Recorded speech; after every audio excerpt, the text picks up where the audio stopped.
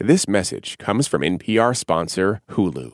Don't miss the new docuseries Black Twitter: A People's History. From memes to movements, see how this powerful online community shapes culture and society. Black Twitter: A People's History premieres May 9th, streaming on Hulu. Titanic was a box office juggernaut 25 years ago, and everything about it was huge, including its budget, its runtime, soundtrack, and accolades. It catapulted Leonardo DiCaprio and Kate Winslet into a whole new stratosphere of fame, and the parodies were seemingly endless. Titanic's massive success and ubiquity have made it easy to dismiss the movie as a cheesy romance only teenage girls could love. The film recently returned to theaters, but we've got some distance from Leo-mania and King of the World jokes. So how does James Cameron's epic hold up all these years later? I'm Linda Holmes. And I'm Aisha Harris. And near, far, wherever you are, we're revisiting our episode about Titanic on NPR's Pop Culture Happy Hour.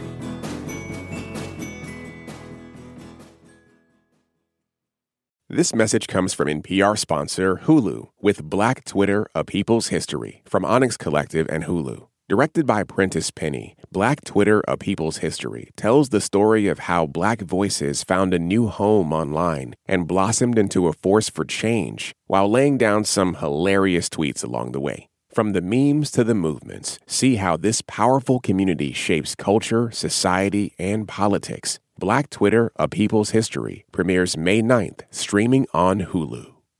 Joining us today is Vulture TV critic Roxana Hadadi. Welcome back, Roxana. Thank you. Thank you. And also joining us is writer Chris Klemick.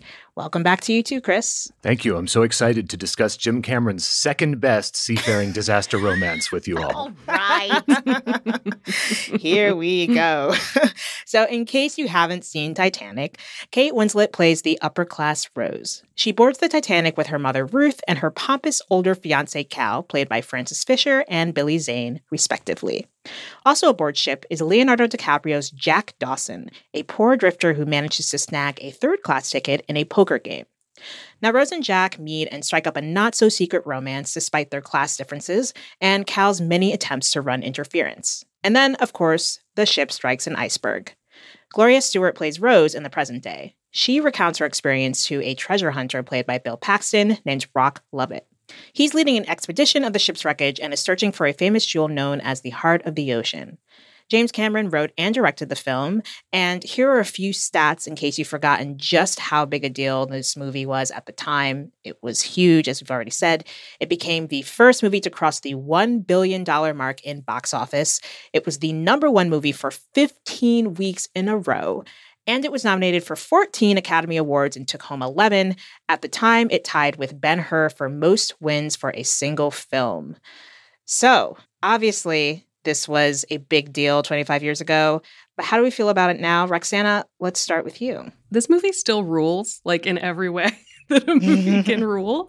I think the first time I saw it, I was actually in Iran and watched it on a bootleg VHS. Wow. Because the international appeal of this movie was huge. It was, as you said, rightly everywhere. And I think it still holds up in some very impressive ways. I think the practical effects are still amazing and so impressive, especially as the industry has moved more and more toward CGI. So I think there's a practical, tactile feel to the movie that still resonates.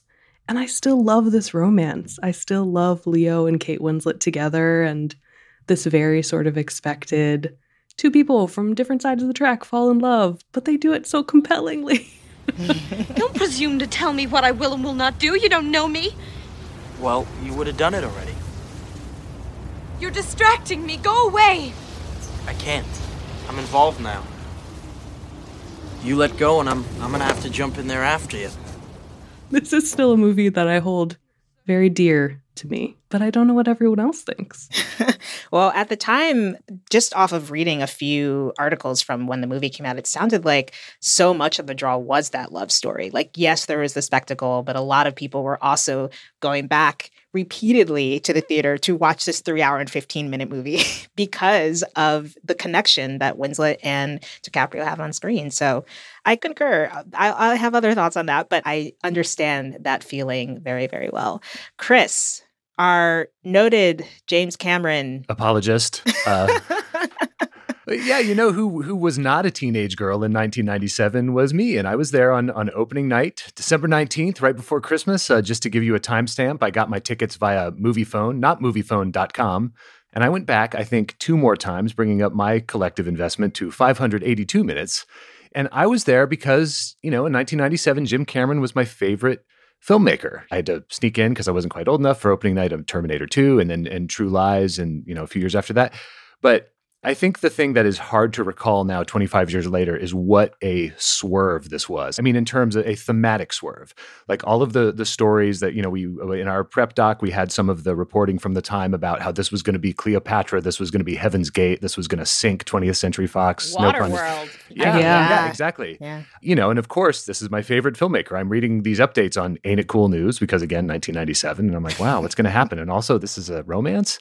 But I was totally swept away by it too, I had not seen the Baz Luhrmann Romeo and Juliet at that time. I did know Kate Winslet from Heavenly Creatures, the Peter Jackson movie, but they were not making the kinds of movies that I was really going crazy for at that time. This really seemed to me then and now as kind of a perfect marriage between a truly ambitious, technologically visionary experiment and just a shameless, kind of cornball, old Hollywood sweeping epic. I did have to watch this again because this is not one of the Cameron movies that I know every shot of, but I loved it. I think this movie absolutely deserves its reputation. Everyone knows when it comes to dialogue, Jim Cameron is not an old coward, but screenwriting is way more than dialogue. William Goldman, who's got a couple of Oscars for screenwriting, when he was writing his premiere magazine roundup of all the Oscar winners at the end of the year, was like, I totally defend this movie's screenwriting nomination because screenwriting is structure. Dialogue is the least important thing. So yeah, there's some but so what? I think this movie is great. I think it absolutely deserves its legacy. Awesome. Thank you, Chris. Linda, how about you? I was not a teenage girl, but I was a woman who loved romantic movies. And for me, I have such a strong memory of how much I loved this movie when I saw it. I am pretty sure I did go back and see it a couple more times.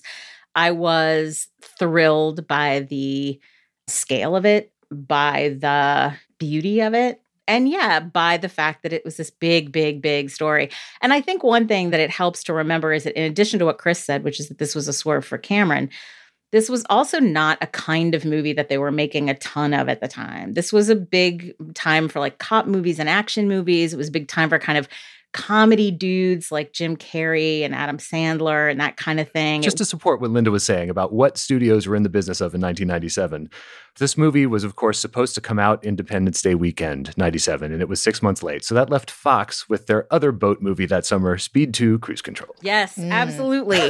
So these like big sweeping romantic epics were not that much of a thing then. You had The English Patient and you had Out of Africa long before that, and you would later have stuff like Pearl Harbor, but those things hadn't happened yet. And so my reaction to rewatching this has been so colored by the fact that I am in the middle of reading Isaac Butler's book, The Method, that's great. Which is about method acting, but it's about the transformation of acting and film in the middle of the 20th century and kind of how American filmmakers and audiences got less into certain kinds of things and more into other kinds of things. That is a spectacularly interesting lens through which to watch one single performance in this movie. It is Billy Zane as Cal. I love him so much. Completely unacceptable. What made you think that you could put your hands on my fiancée? Look at me, you filth! Cal! What do you think you were doing? Cal, stop! What do you think It was an accident! It is so easy to look at that performance and say, that's such bad, corny acting. I think of it as a silent film performance. It's just different acting, right? Mm-hmm. Yeah. He's not trying to be Brando. He's not trying to do naturalistic, like, everyman acting. He's a type. And that is what acting used to be before people decided it should be super, super hyper natural. It was this very exaggerated being a type of darling. And he is this just rich slime ball in this very particular way. And, they are types as well to a lesser degree, but, she's very much the kind of spunky ingenue who wants to break out on her own. Leonardo DiCaprio is very much not the Brando tortured person. And there's some talk in the history about him and Cameron going back and forth about the fact that was kind of DiCaprio's idea of himself. And Cameron was saying, no, this is a simpler, more optimistic guy. It's not that story. So I rewatched this whole movie through the lens of kind of it being a throwback in filmmaking style, in acting style, not just that it was a period piece. And I really was awash in a new respect for just the scale of the filmmaking, because as Roxana said, although there are certainly a lot of visual effects in this movie, there are also a ton of practical effects. They've notoriously built this boat. They built a whole studio in Mexico. I mean, it's a spectacular feat of technical filmmaking. And on that basis alone, I admire it enormously. And I was so happy to go back and watch. I could not watch quite all of it because there are actually parts of it that I find so sad that I can't watch it. But delighted to watch it again. It's also so funny to think of Leo, because he's always Leo to me, to think of Leo as wanting to do this like tortured, almost like Romeo performance that he had just given in Baz Luhrmann's movie. But he's so much, by requirement of the story, softer and cockier. And like there has really become now with time, looking upon that Leo performance as like, oh, that was actually something very different from what we had gotten from him so far. And honestly, what we would ever get from him again, because he did not maintain romantic, sort of heroic acting. He definitely fled from that, I think. Yeah. So I was 9. We were a strictly no PG-13 movies if you're under 13 household. So I was not seeing this in the theater. But every girl in my class saw it. And every day for what was probably only maybe a couple months, but felt like it was a full year, was wearing the Titanic shirt. So Leo Mania was there. And I can understand why he wanted to sort of like run away from that, because that could have been a trap. It could have been, him getting stuck in what, some of the Twilight actors have gotten stuck in. My journey with the film was that, I saw it once it came out on video, and I remember my mom letting us watch it because she had seen it, so she could like kind of vet what parts I could watch and what I couldn't. And I remember loving once the ship hit the iceberg and being bored by everything that came before it. When I was a young girl, I was very much like, oh, the romance sucks, blah, blah, blah. I just like the part where the ship goes down. So I skip it. And whenever it was on TV, I would wait until I could time sort of when the ship was actually hitting it, because it doesn't hit until about an hour and 38 minutes in. It's a minute 100. It's 100 minutes into a 194-minute movie. So the movie is more than half over when they hit the iceberg. Yeah, it takes a long time to get there. And so I was kind of like, oh, this movie, this is such a simple story. All these things that we've already talked about. And now having rewatched it, I still think the dialogue's terrible. I still think it's very simplistic, but you can't deny the chemistry that these two have. And I also really appreciate the ship hitting the iceberg in a different way. It was so interesting to watch it because what is really, I think, not talked about enough when we're talking about this movie is the way in which all of these politics kind of come forward as people are trying to save their own lives. And so you've got the upstairs, downstairs, like literally upstairs, downstairs concept of like the first class versus the third class and the middle class, and how all of them are not treated the same way. Their lives are not treated the same way.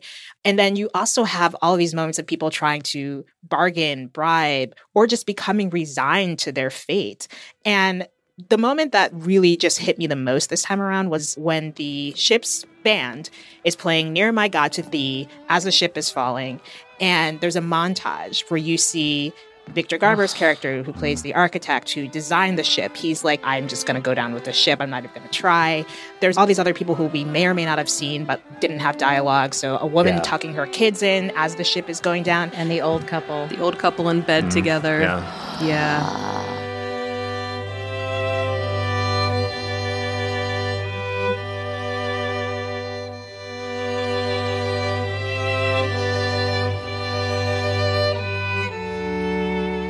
what I appreciate about that whole sequence and then the entire ship going down is that even though some of these characters we haven't even seen before, you still feel the moment. They're not just treated as bodies or collateral as they tend to be in these movies about disasters. Like often you just see people falling.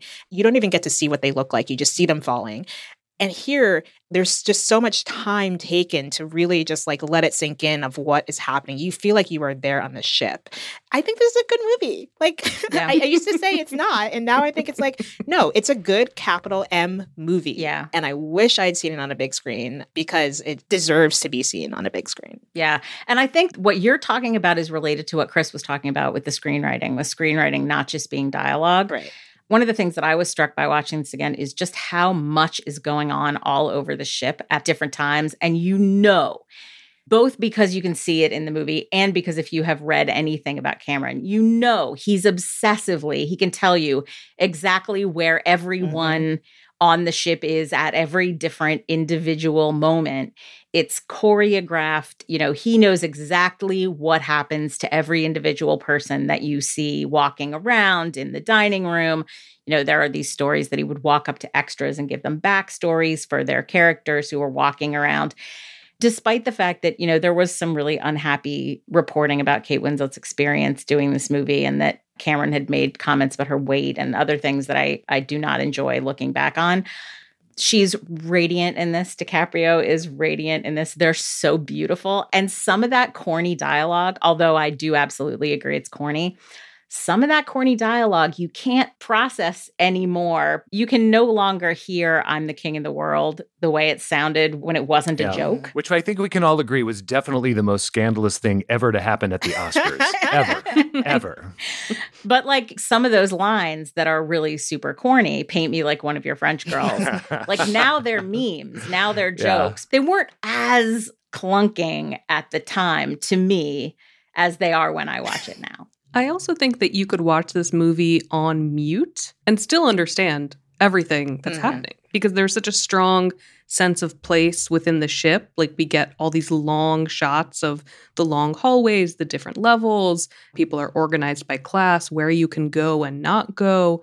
And also just Winslet and DiCaprio, it makes sense to me that they remained friends. And we got the twist on this dynamic in Revolutionary Road, where they play a very unhappily married couple.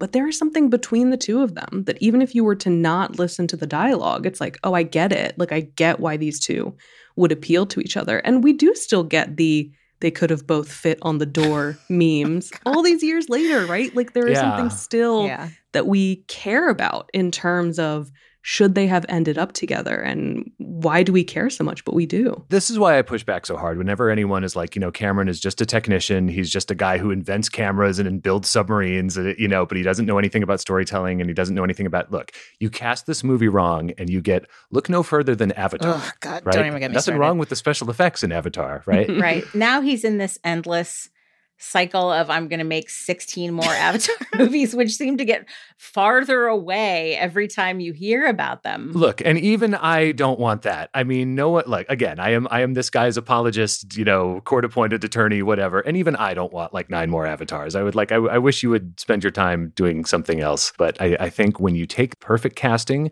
combine it with a brilliant James Horner score, with all these other elements that I think brought people who were not me, into the fold on Titanic, you get this really spectacular result. Another thing that struck me about this, rewatching it for the first time in full in at least over a decade, was how feminist-y it tries to be. Because part of the whole point of this film is that Rose is unhappily betrothed to Billy Zane. The best. Yes, Billy Zane is so great at the smarmy, terrible guy who only cares about himself. But it is a kind of feminism that I think we all kind of laugh about today. But I imagine at that time, it felt like a very gung-ho aspect of the film and another draw to it for women in the way that romance sometimes can be. I will say I blanched at the moment that I forgot about where she says, to me, it was a slave ship taking me back to America in chains. I was like, ooh, I forgot that was a line of dialogue there. Yeah, that's a disaster. But what do you think in general about how this tries to portray a certain kind of feminism. And do you feel as though that was part of what made girls especially so drawn to this? I think that was part of the appeal. I mean, I think Cameron loves a strong female character, trademark, like I think he really likes this. Women can be resilient and women can be tough and women should talk about what they want. And I think we have demanded more as time has gone by. We want more complexity than that. But I think for the time, it was unique to get some sort of interiority as to what Rose wanted. And she did not want to be like her mother. She did not want to be part of this upper crust, sit around and gossip all day. She wanted to do things. I must have been like 11. And I remember thinking like, that sounds awesome. Like it worked, it worked on me. Yeah. And I think that for that core, Leo is beautiful and I can grow up and do what I want and be a success. I think the movie did that well. I mean, I think about the pan of the framed photographs of Rose's life. Yeah. What Cameron is telling us just in these very brief images are very evocative and compelling. We saw that she lived an array of her dreams and she did it on her own terms. So I don't think Cameron does intersectionality well at all. Not at all. Yeah, it's a very Disney, like Jasmine, Ariel version of feminism. Yeah. Right. Yes. That's what I was going to say, is that the idea that you should marry for love and not position and security is an ancient trope in romance and also a lasting contemporary trope in romance of all kinds. The idea that you should marry for love or that you should not marry for anything other than love is not a fresh idea. And that's where I go back to the kind of magical chemistry that they got out of these actors. Because ultimately, think about the fact that this is not that different of a timeline than the West Side Story timeline, which usually when people watch it in West Side Story or Romeo and Juliet, they say, how can these people possibly have like 2 days later, they're like sure that they're meant for each other forever. With all the other stuff that goes on around the complaints about this movie, I very rarely hear what they know each other for 2 or 3 days. That was definitely my complaint. Originally, when I was a hardened cynic at 9 years old. Way ahead of me. But I think the chemistry between the characters is such, and they have this interesting reaction of fascination and respect and sex and fun and excitement. Like there are some great shots in this movie that really convey how exciting it was to be on this ship until the iceberg part. But there's that shot when she's about to come out to try to jump and he's lying on his back looking up at the sky smoking. To me, it's a real like moment where you realize why he was so excited to be on this ship, and being out on the water is so exciting and beautiful. And I think they're able to spin a kind of a spell around these two very young people that makes them feel genuinely connected to each other within a relatively short period of time. And maybe that's the variety of experiences that they have in terms of not just the sex, but the dancing and the, the spitting off the edge of the boat, which I think is so funny. Teach me to ride like a man. And chew tobacco like a man. And spit like a man. What, they didn't teach you that in finishing school? No. Well, come on, I'll show you. Let's do it. What? I'll show you how. Come on. Jack, oh, come no. on. Jack.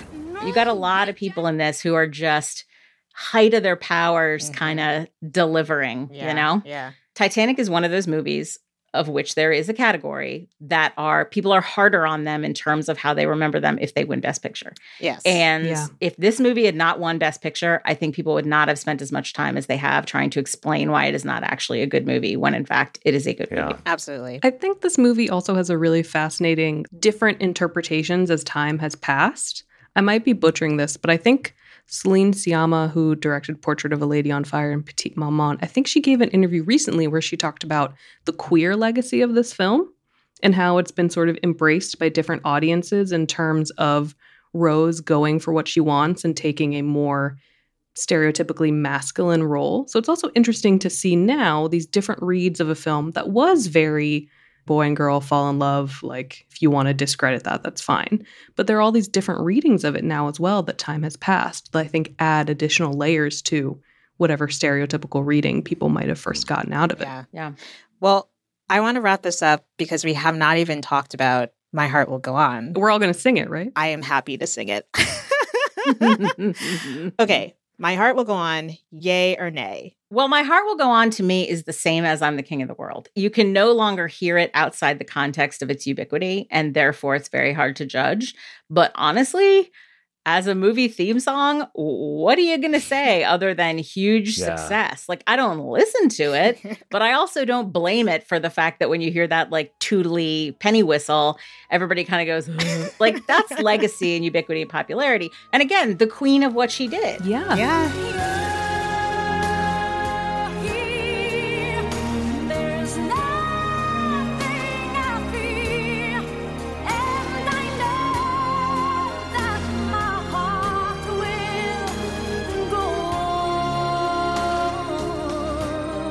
I am on record saying that every movie, certainly every like genre or superhero movie, should have a theme song with lyrics. So I cannot be anything but pro on My Heart Will Go On. Awesome. Extreme pro. I mean, again, it was like playing in Iran. I was like, how many people understand these lyrics? But it was the hot taxi cab jam. So yeah. I will go on the record as saying I love this song, and I appreciate the fact that it is not just tacked on to the end of the movie. It is, as you were saying, Linda, you hear those reeds and they play throughout the movie. It is a motif. And then when you get to the end of the film and you hear Celine just belting out, "You're here," I just feel it. Yeah. Oh my God, wait, I have to say one more thing. Yes. If you have not already seen it, if you ever get a chance to see the unbelievably bizarre alternate ending. Wait, alternate ending of the movie? I don't think I've ever seen the alternate. What is the alternate ending? I watched that for the first time this weekend. Yeah, it's bad. It's really bad. Why have I not heard of this? Its badness is so epic. I'm not going to spoil it for you. Look it up. I think you can find it on YouTube. But all I'm going to say about it is it involves this very blunt conversation between Gloria Stewart as the old Rose talking to Bill Paxton as the explorer, essentially explaining this very simplistic moral of the story about living every day to the fullest. It's shocking. Look it up on YouTube. Or you can find it in the extras attached to the movie on iTunes. Okay. Props for self-editing here. I mean, I think it was probably helpful for him to shoot it and then see it and realize this must never be seen. Shocking. Wow. I need to find that, and I need to find the Heart of the Ocean necklace that I bought in an Iranian bazaar and brought back. It's somewhere in my parents' house. I have to find it. I remember seeing the ads in like the magazines for you to buy like a mail order. A mail order for Heart of the Ocean. Oh, yes. Man, yeah. That was a time. Those were the days. It was a vibe. The whole mood. I mean, they had a big investment to recoup. You know, you can't blame them for trying to. They were not going to get a sequel to this movie. So, it was only the number one movie for 4 months. Well, I think it's safe to say we might not ever see anything like it again, even though James Cameron apparently has at least 9, maybe 10, who knows, avatars in the works. Well, we want to know what you think about Titanic. Find us at facebook.com/PCHH and on Twitter at PCHH. And that brings us to the end of our show. Roxana Haddadi, Chris Klemek, and Linda Holmes, thanks to you all for being here. Thank you. Thank you. Thank you. This episode was produced by Mike Katzeff and edited by Jessica Reedy. And Hello Come In provides the music you're bobbing your head to right now. Thank you for listening to Pop Culture Happy Hour from NPR. I'm Aisha Harris, and we'll see you all tomorrow. This message comes from NPR sponsor Vuori, a new perspective on performance apparel. Clothing designed with premium fabrics, built to move in, styled for life. For 20% off your first purchase, go to vuori.com/NPR. Support for NPR and the following message come from IXL Learning. IXL Learning uses advanced algorithms to give the right help to each kid no matter the age or personality. Get an exclusive 20% off IXL membership when you sign up today at IXL.com/NPR. When voters talk during an election season, we listen. We ask questions, we follow up, and we bring you along to hear what we learned. Get closer to the issues, the people, and your vote at the NPR Elections Hub. Visit npr.org/elections.